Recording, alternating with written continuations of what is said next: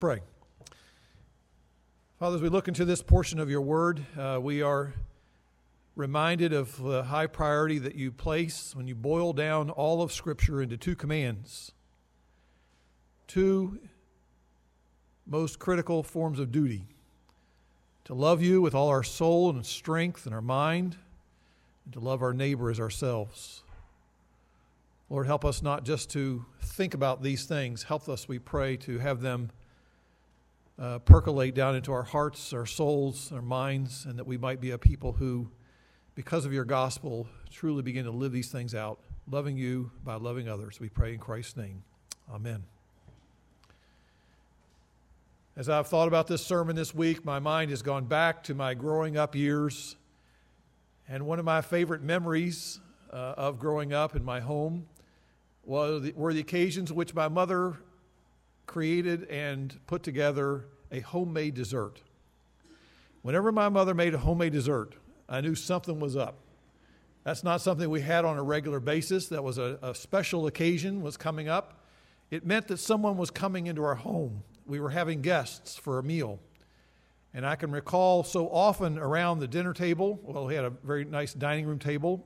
We'd put the leaf in that table, stretch it out a little longer. And we had many people in our home over the years, looking back, who shared not only food with us, but we shared conversation, we shared our hearts, we shared our joys, we shared our sorrows. I think of one particular individual, a bachelor fella in our church, Bob Kresge. He was the guy that always stood up there and rambled on in a voice that seemed rather monotonal to me, and he'd jingle his change and keys every time he talked. Drove me crazy. But he was a nice man who loved Christ. And he had no other family, so he would join us for many special occasions, and he would be in our home and be a member of our meals. We had guest preachers, we had speakers, we had missionaries in our homes. I can remember I learned so much from just listening around that table as the conversations went on and on over a very wonderful meal. And then I realized that I was blessed to marry into a home where the level of hospitality was raised to an even higher level of exemplary service. Joyce's family went so far as not only did they open their table to many people for meals, but they opened their basement bedroom to a single woman missionary who would stay there on furlough, and they hosted a youth minister in their basement there one time. I remember when I was dating Joyce, I'd always have to somehow share the space with this guy, and he and I got to know each other over time. But there was just a wonderful sense of of opening their home, opening their hearts to people that they got to know along the way. It wasn't about the meals. It wasn't about having a perfect home. It was about opening their lives to people and showing that they really cared about others. And we have felt over the years tremendously blessed to be invited into homes, as well as to be those who have had people in our home. Let's think about it. It's just a small gesture, really. Sharing a meal, lingering over coffee and dessert, listening to people tell funny stories and realizing they really are funny. They have a funny personality. They have lots of humor in their life. Or listening to someone tell stories of broken dreams, of loss and sadness, and realizing they're hurting, and you give a listening ear. See, my parents learned that early on there were so many joys and so many blessings that came when they put into practice what the Scripture calls for here in 1 Peter chapter 4, verse 9, be hospitable to one another without complaint. Now, some of you, when you hear about this idea of hospitality, I can tell some of you probably are already beginning to say, well, wait a minute. I don't like this. This is not for me. Because what we oftentimes are associating with the word hospitality, which is not good, we're equating that with entertaining people. I'm not talking about entertaining people. The world uses the thought of entertaining in ways that are contrary to biblical hospitality. For example, entertaining oftentimes is emphasizing, I'm going to impress you with how together I appear, how together my home appears, and how together I am as a cook or chef. That's not what we're talking about here. The world sort of focuses on making a statement about ourselves in entertaining, rather than putting the emphasis, as biblical hospitality does, on those who are welcomed into our home. We're here to make them feel comfortable. Indeed, when we think about the difference, I included a quote in your notes there, in the bulletin there, that Karen Maines wrote a book years ago about contrasting, I think it's called Open Heart, Open Home. And she says this: secular entertaining is a source of human pride. It demands perfection. It tends to foster the urge to try to impress other people. It is a rigorous taskmaster which enslaves. Isn't that true? Years ago in Virginia, we had this young couple. They kept saying, we're going to have you over our house someday. I said, great. I said, we just need to change our carpet. I'm like, change your carpet? And guess what? They never did, and we never did go over there. I mean, some people just have tons of reasons why, because they have to wait till they think they have a perfect house before they can entertain. It's an enslavement. It's a fact that they don't feel free to just be themselves and have people in their world. Hospitality, according to Karen Maines, however, seeks to minister.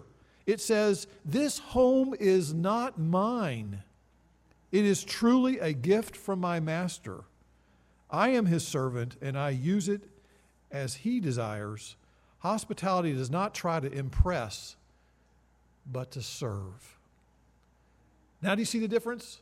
Entertainment is, on the one hand, focused mostly on self, whereas hospitality is on serving and on welcoming others and showing the love of Christ in practical ways. And so I want to set before us this morning another example of what we've been looking at for a number of weeks now, at the reciprocal commands of the New Testament, which are really a wonderful way of providing practical illustrations of what it really means to love brothers and sisters in Christ. Genuine Christian love is really lived out when we offer reciprocal commands and follow them. And so I want to have three principles of other-centered hospitality, biblical hospitality, if you will, before us this morning. First is this. First principle. Hospitality begins with the gospel opening our hearts. The gospel opening our hearts. I would suggest to you that hospitality is the fruit of a heart that's been changed by the gospel. Rather than trying to imitate other people and other forms of standards that the society seems to set for us, where we sort of feel like, we have to decorate our home like House Beautiful. It's not enough now just to have a clean home. Now we have to have a home that's just, it has open spaces and everything coordinates, and 14 pillows on the sofa where you can't even sit on the sofa because there's so many pillows. Sorry, it's a little beef I have. But, or other people who put so much emphasis on food preparation and fancy, elaborate recipes that take lots of time, and, they make a statement in terms of the way they're presented on the plates, and, nothing wrong with that. That's all good. But let's never lose the focus that on biblical hospitality, the focus is on serving and making others feel comfortable. And do you feel comfortable when people have got an immaculate house and you feel like you can't hardly move because it's so clean you dare not even have a crumb that falls on the floor, and, the food is so fancy you're like, man, I don't even know which course do I start here, which fork am I using? And it almost sends the wrong signal, whereas I could have had many a wonderful meal on paper plates that I felt very relaxed and very welcomed and very comfortable, along with folks who have served some very fancy food as well, sure. But let's think about the word here in the text in Greek. The word is actually philoxenema. That's not right. Philoxenia is the way that's the way it should be pronounced. And it means love of strangers, love of outsiders. Philadelphia comes from phileo, strangers. So in the gospel, God puts this into practice where he welcomes undeserving outsiders. He welcomes strangers to his table. He welcomes sinners to sit around his table and enjoy fellowship with him. Jesus says, I find it interesting in Luke chapter 22, he said to his disciples, I strongly desire to eat this Passover with you. I want to have this time of fellowship with you in this very significant meal, knowing it was the last time he would do so before he died. Jesus, in breaking bread with his disciples at the Passover, knew that he was about to be broken for their sin as he broke that bread. And as he poured out the wine and passed it around, that meal, the meal of remembrance, he knew that his own lifeblood was going to be shed and poured out for sinners. We who have no right to share the meal with our saving King, against whom we have rebelled, against whom we have gone our own way, he nonetheless invites us to partake, to enjoy fellowship with him. And every Lord's Supper is a wonderful opportunity to be pointed to that final day when we who are saved by grace through Jesus Christ, we're all going to be welcome to gather like those who also have this precious faith in common, and we will gather for the marriage feast of the Lamb. There's a day of great hospitality in heaven someday where we will enjoy our host, Jesus Christ, welcoming us, making us enjoy the privileges of being in fellowship with him. We who are outcasts are made members of his family. And then we are able to given a seat around the table of grace, as it were. Jesus' hospitality is the impetus of Christian hospitality.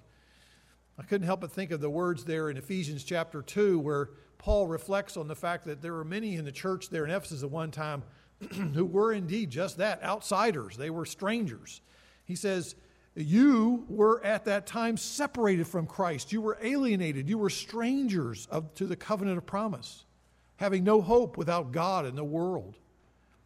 But now, in Christ, you have been brought near by the blood of Christ, and we are no longer strangers and aliens, but we are fellow citizens with the saints. We are of God's household. We are God's family.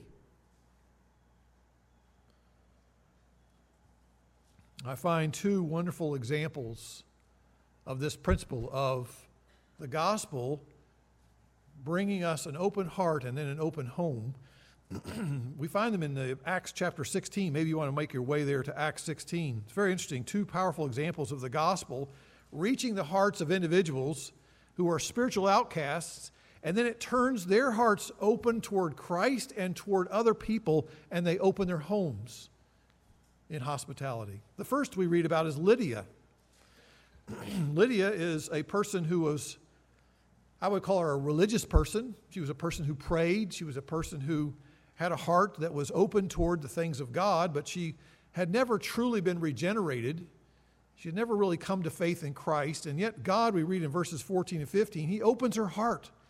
The power of the gospel is that he changed her, the condition of her heart, and she's made alive in Christ. And through repentance and through her faith, now she does what? She responds in this new change of heart to opening her home. It's amazing. The first thing that she does in Christian hospitality, she insists in verses 14 and 15, come into my house and stay. She prevailed upon us. Here's Paul, the ministering missionary. He said, come and stay in my home. I'll be glad to show you hospitality. It's amazing. An even more dramatic example follows that same chapter, where you have a pagan, unbelieving man who I'm sure must have been rather hardened and who was not very tender-hearted toward Christians at all, just the opposite. But what an amazing example of gospel transformation when we talk about the jailer in this town of Philippi. The man who makes sure that there's nobody who ever escapes from this jail. If they do, then he knows he's going to lose his life. And on a night in which God caused an earthquake, there was a whole lot of shaking going on, because in that process of all of the disturbance and the violent shaking, the doors on this jail began to open, and somehow all of the prisoners now have access to being set free. And so this jailer is panicking. He knows that there are these people who've been beaten as Christians, and they're singing and they're praising God in the middle of the night, and they're talking about Jesus all the time. He knows these people are there, and these two people come to say, listen, don't take your life. You're not going to die necessarily. We're not going anywhere. And in that moment, he says, what do I need to do to be made right with God like you folks? What do I need to do to have what you have? And Paul, of course, says to him, believe on the Lord Jesus Christ and you shall be saved, you and your household. And then notice what the scriptures say. Acts 16. The gospel that was proclaimed to him is a gospel that he receives by faith, and his heart is changed. And look at the dramatic difference in this man who had no concerns about just beating on these men and making sure that somebody just beat the living. I mean, I can't imagine all the bloody mess that must have happened for these men. And after a result of the gospel, look at how his heart's changed. Number 1, verses 31, 34. He welcomes the same Paul and Silas that he made sure they got beaten really well and locked up. He welcomes them into his home. He ushers them into his own living space. And then not only does that, he gets involved in doing what somebody did to me several weeks ago, in cleaning all my bloody wounds. I fell off my bicycle, for those of you who don't know. A couple weeks ago, walked into the care center, what do you call those things? The clinics. Walked in, and I'm a bloody mess everywhere. He gets involved in cleaning the bloody wounds that these men had. That's not a pleasant job. And then not only does that, but he realizes they're probably hungry. They probably haven't had a decent thing to eat in a long time. And it says in the text, he sets food before them. It's an amazing example of biblical hospitality. He's ministering. He's serving. It's not about making a statement about him. It's about showing forth the gospel of love to those in need. I will say again, hospitality is the outward act of compassionately welcoming people into our hearts and into our homes. It's not about trying to impress people. It's a matter of doing so in a way that says, I am glad to serve you. And Peter's reminding those who are serving, and maybe it's become a burden because maybe Peter's realizing that in the time in which he wrote, various Christians were doing wonderful, ethically appropriate things. They were keeping the laws, they were honoring Christ, they were living morally upright lives, and they were suffering all sorts of fallout from that. They were being persecuted, they were being arrested, they were being mocked. And Peter is realizing that some of these people may have lost their homes. They may have been jailed for a while. Maybe couldn't even go home anymore. And so he's realizing, listen, I've got to take some of these people into my home. I've got to add another mouth to feed. I've got to share another place for someone to sleep on the floor. It's inconvenient. I've got to put up with this. He says, don't complain about that. Realize this is an opportunity to serve other members of the body. You say, well, I've got a long way before that's going to happen in my life. I got to get a bigger place. I got to learn to cook better. And I've got to become a little bit more outgoing. May I suggest to you the first step in probably beginning to move in that direction is not only to embrace the gospel by faith, but then is to go through the process of having the Lord begin to change our thinking about ourselves. Because we tend to think about ourselves the most. So if you look at Romans chapter 12, I don't know if you can find your way there, but very interesting how Paul says, like, in view of all the mercies that God has shown us in the gospel, which he's laid out in 11 chapters of unbelievably wonderful theological and doctrinal reflections on the wonders of God's atonement and his grace and his gospel of mercy he's shown to sinners who don't deserve it. He talks about, well, let's think about the implications of this. If that's true that God now accepts, embraces, and we are acceptable in his sight, what does that mean now? How do I respond to this? What's the appropriate way to sort of live out my thankfulness to God? And he says in verse 3, we are not to think more highly of ourselves than we ought to think. What does that mean when it comes to hospitality? It means that we're not to try to feel like we have to put on airs before people and say, I'm going to try to impress you with being better than I really am. I'll just be who I am. Because I'm no better than you are. I'm a sinner saved by grace. I don't have to impress anybody. Christ accepts me. He receives me because of Christ and his death and his righteousness imputed to me. Verse 6 of chapter 12, all of us have differing gifts. I don't have to be like everybody else. Be devoted to one another in brotherly love. Give preference to one another in honor. That is, show that you're concerned about other people and their concerns and needs, not just your own. And then he says in verse 13, contributing to the needs of the saints, which means that they're read between the lines. Some people were having a rough go of it. It was difficult to make ends meet.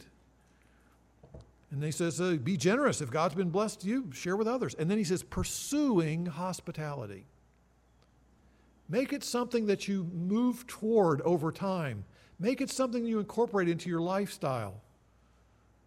Back at that time, perhaps, obviously, they had no hotels. They had no, Marriott's or whatever. And so there were occasions where people needed a place to stay. There were times in which there are no Cracker barrels. If you're traveling, there's no place to get a good meal, and so you would stay in a home of another believer. And what the gospel does is it opens our eyes so that we don't become so focused on ourselves. We open our eyes to see there are other people in the world who may have needs that we can certainly get involved in. And one is to open my home or open my world. Some of you say, well, I still live at home, or I still live in this very small place, or I live in an apartment, and so I can't. Okay, I understand that. I hear you. And so what I would suggest is there's different kinds of hospitality that show an open home. And that means you would say, can we do breakfast together? Meet me at a restaurant. That's hospitality. Pick up the bill for them. Or buy them coffee and say, let's go talk. There are different ways of doing hospitality. It doesn't have to be just in your home. But it goes back to raising the question, has the gospel changed the way you look at yourself enough that you want to open your heart and open your home to others as you're able to? And because Jesus Christ makes much of us in the gospel, we are free to make much of our fellow believers. Because we don't need to impress them with who we are. We're here to serve them because Christ has made much of us before the Father. All right, that's the first point. We could talk much more about that, but I want to move on to principle number 2. Hospitality broadens and deepens gospel family fellowship.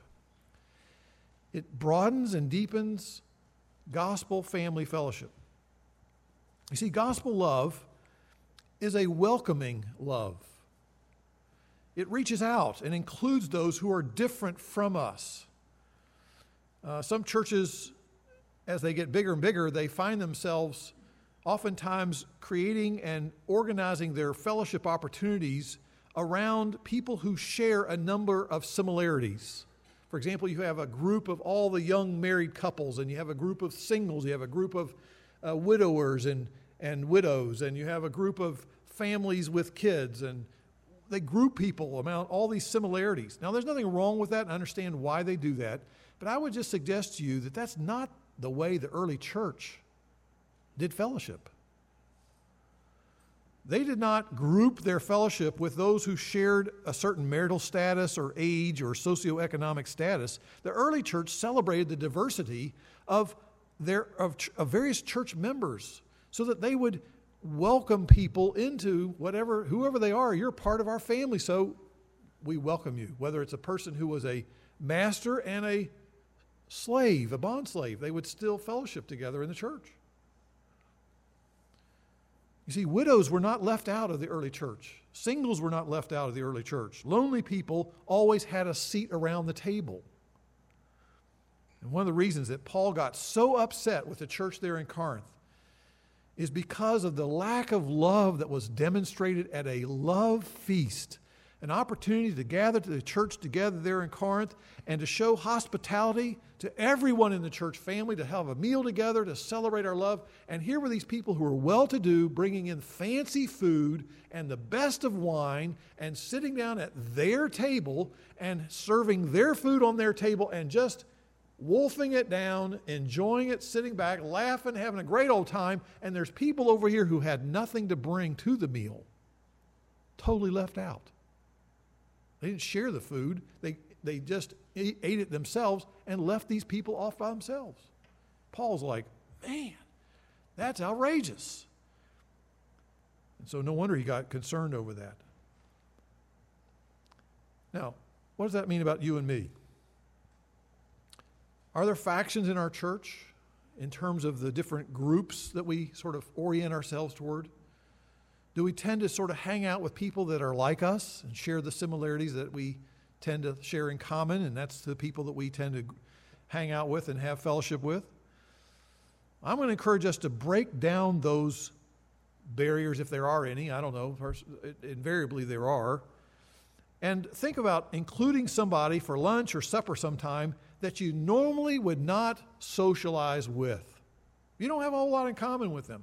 Maybe they're a different age bracket. Maybe they're... Now, you have to be careful here. If you're a single woman having single men, I realize that may not be appropriate. So use your common sense. But the point here is that make a point to extend an invitation to someone who may be alone, a widow or widower, a divorced man or divorced woman, an unmarried man or unmarried woman.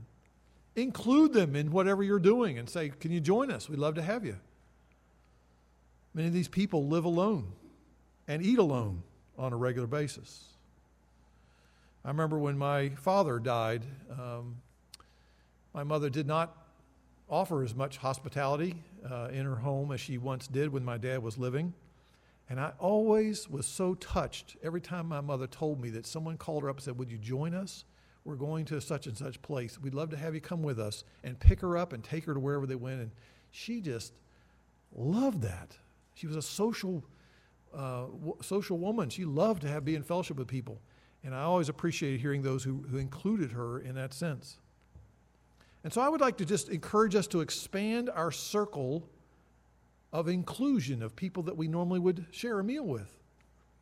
You say, well, I don't know, this seems sort of radical to me. I don't understand. I'm not real comfortable with this. Can I show you how radical it was if in Luke's gospel, chapter 14, Jesus is speaking to his disciples, and he says, you want to know what the nature of the kingdom is here? It's not just trying to make friends and be nice and serve other people as if that's what Christian love is about, to be sort of showing kindness to someone or generosity to someone so that they'll do it just right back to you.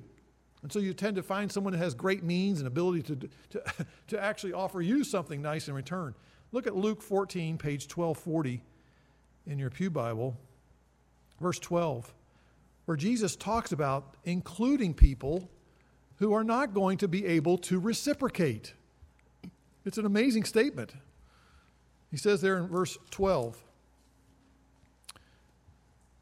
when you gave a luncheon or dinner, do not invite your friends, your brothers, or your relatives, or rich neighbors. By the way, that's hyperbole. He's not saying you can never eat with your family or friends. He's saying, in comparison, be sure to include others who are not those family and friends, lest they also invite you in return and repayment comes to you. But when you give a reception, invite the poor, the crippled, the lame, the blind, and you will be blessed, since they do not have the means to repay you, for you will be repaid at the resurrection of the righteous. Now, he's not making an absolute statement. He's making a comparative statement and sort of making an exaggerated point in order to make a point. What am I saying here? I'm just saying pray about it. Say, Lord, give me a desire to meet new people and to write down their name and find out their contact information and invite them. Invite them into your world. Invite them into your home on some occasion. I find it challenging. You have to work ahead on this. We have done it many times where our family would say, okay, we're just going to have a meal ready. We're just going to invite somebody. Everybody's got plans. I'm sorry, I'm going somewhere. I'm sorry, I'm going somewhere else. That's okay. Sometimes you have to work at it. Sometimes you have to plan ahead.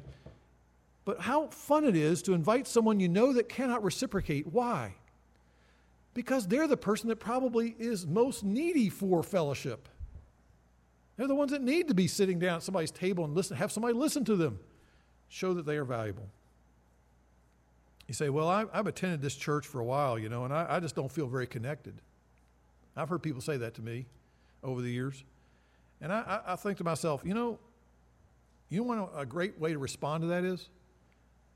Invite someone that you don't know to your home for a meal. You'll get to know them. You will get to know them. You might find they're crazy. They're a little eccentric. They might be a little annoying. You'll find that they have some strange habits. You're going to get to know them, though. And we get beyond all of the politeness and, hi, how are you? Oh, I'm fine, on Sunday morning, and you begin to find out real people have real problems, real burdens, real struggles, and real joys.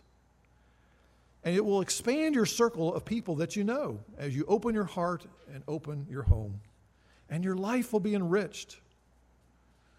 Now, I'm not here just to toot my horn, but I am saying to you, I've done a lot of thinking about years and years of how we've done this. We have a guest book that my wife and I started in 1985. I know that sounds like we've been married a long time. We were actually married in 1980. This is in Bolton, Massachusetts. We lived there. I was on staff at a church, and we started asking people whenever we had them in our home, hey, would you sign our guest book? It's fascinating going through this thing. I'd forgotten all the people we had in our home at some point, including some, since we've been here, every missionary speaker that ever spoke in our church, years ago, and all sorts of fascinating people along the way who knows where they are now. It is just an amazing way in which you find your life so enriched. Our kids were exposed to so many fascinating people as they sat around that table. They might have said, well, I was bored out of my mind at the time, but I'm telling you, they've learned amazing things around that table. Your life is enriched. Your life is enriched. So don't wait to be invited. Reach out in love. Jesus did not wait for you to reach out to him. He sought you out. He sought me out when I was wandering away from him. And so hospitality gives us an opportunity to do that. Very quickly, I want to make one more point here. I'm not here to try to make you feel guilty if you don't have tons of people in your home. I'm just offering an opportunity for you to express love in a new way for some of us, and it will really, truly deepen your relationships. Number 3, I want to make sure that you understand that hospitality is a launching pad for gospel ministry. It's a launching pad for gospel ministry. You see, as the gospel spread in the first century, they couldn't meet up in large facilities like this. They didn't have fellowship halls like we are blessed to have. In Acts chapter 5, verse 42, we read that every day the believers gathered in the temple, which is true. They did have one large worship center there in Jerusalem, in the temple, and they met from house to house. They kept right on teaching and preaching Jesus as Messiah. There was teaching going on. There's meeting in homes, and that's where the ministry of Paul took place. If you look at Acts 20:20, Paul says he went from home to home as he sought to make Christ known and met with various people in their own homes. And I came across this quote from a book called Evangelism in the Early Church by Michael Green. I think I put it in your notes. It says this: he concludes, after studying the book of Acts and early church history, one of the most important methods for spreading the gospel in antiquity was by the use of, it wasn't crusades, it wasn't big picnics, it wasn't big concerts with famous singers coming into town. He says the most effective or important methods of spreading the gospel in antiquity was by the use of homes. People opening their homes. Have you ever thought of your home as a hub for evangelism and ministry? Let's think of a biblical example of Cornelius. Here's a man who was a career military officer. He had some very important responsibilities in the army. He was a religious man, but he's not regenerated. But God, by his grace, directed him and Peter's paths together at a time when God wanted to see Cornelius come to Christ. And so Peter goes out of his comfort zone as a Jew who grew up following kosher laws and regulations. The Lord now makes it very clear to him it's okay to go into a non-Jew home, a non-kosher home. So he steps into Cornelius's home. Oh, that's a radical thing for him to do. But he does it because the gospel says, listen, that doesn't matter anymore. So he goes into the home, he explains the gospel to this Cornelius guy, and Cornelius was so excited that look what he did in chapter 10, verse 24, Acts 10:24. Cornelius had called together his relatives and his close friends in his home. It's amazing how the home becomes a real launching pad for the gospel. Some of the most meaningful spiritual discussions have been taking place over a kitchen table, over a dining room table, over a picnic table in the backyard. When Matthew came to faith, what does he do? He threw a party, invited all of his unbelieving friends to come in there and wanted them to meet Jesus. Some months ago, my dear brother Ron Plasinski, who's so good at giving us helpful articles and all sorts of suggestions, gave us an article about evangelism and hospitality. It was written by a very well-known expert in this area of evangelism, and he's an expert in the seminary he's from, and he made this comment. He says, the key to evangelism in the 21st century is going to be hospitality. Now, are you thinking along with this line? He says, in a post-Christian society, one of the most strategic turfs to engage unbelievers is in our own homes. Think about it. People are lonely. People don't share meals together as much as they once did. Everybody's got their screens. Everybody's off doing their own thing. People don't join together. Families are fragmented these days. He says, not massive crusades, not concerts, not dramas. Inviting people to dinner is a wonderful setting to help put the gospel on display. You can ask open-ended questions, get people talking, non-threatening. You can tell your story of God's grace and mercy. And the article ends with this very good quote. He says, don't ever underestimate the power of your dining room or your living room as a launching pad for new life and hope and ministry and mission. It can be in our own home. Came across another quote. I thought this was quite well done. You might want to write this one down. This is by Ralph Neighbor, okay? I'm not making the name up. I'm not talking about your neighbors.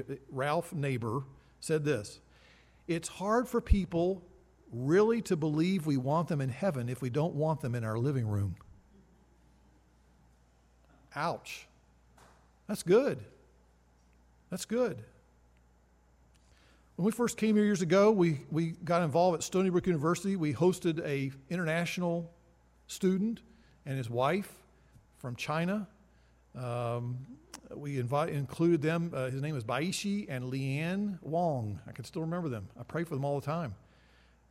We invited them to all of our celebrations, our Thanksgiving, our Christmas, or whatever, church things. These people were loving getting to know the American culture and getting to know a family in town.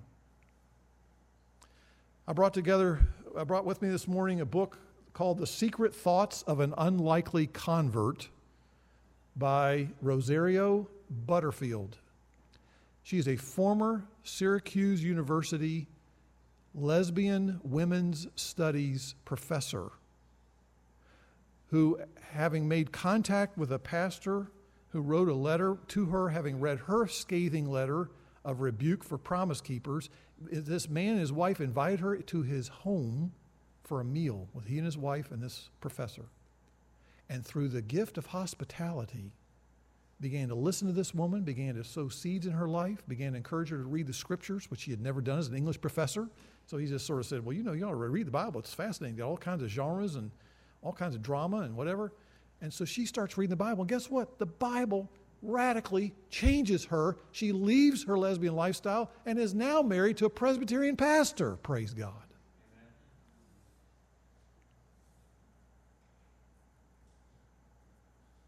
I'm going to close with this.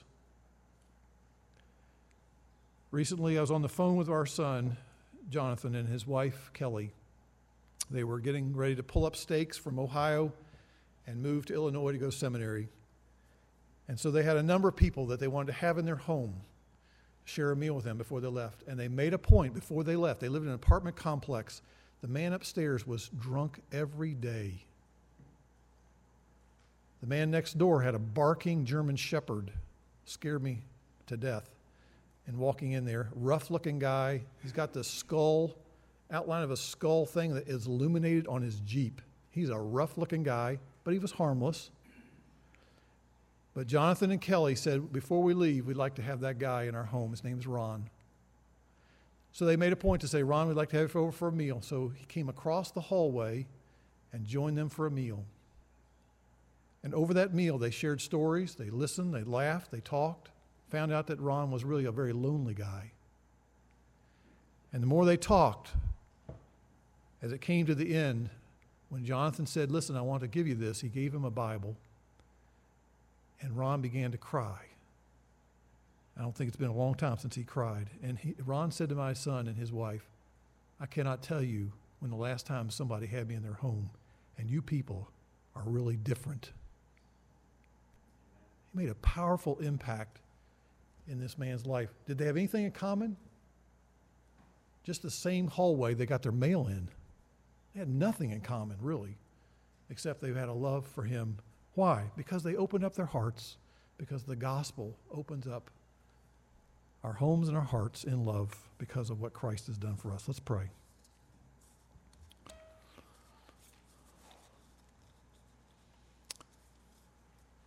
Father, as we think of the wonder and amazing hospitality that you extend to us, we are deeply and profoundly amazed to be welcomed at your table. But Lord, we thank you that that's what the gospel provides to us. We are freely and warmly welcomed to come just as we are. And we thank you, Lord, that today we can celebrate the Lord's Supper together, that you are inviting us to come. You're inviting us to be reminded of what you've done for us, of your great love, a love that reached out to us, and you opened your heart toward us, Lord, and then you opened our hearts to love you in return. I pray, Lord, this will be a sweet time of fellowship with you as we reflect on the wonders of your love. And in so doing, Lord, would you begin to open our hearts to be welcoming of others into our homes and in our own world, in our hearts, in whatever way we can, Lord, to be hospitable people, using the opportunities to be gospel people on mission for the gospel. We pray in Jesus' name. Amen.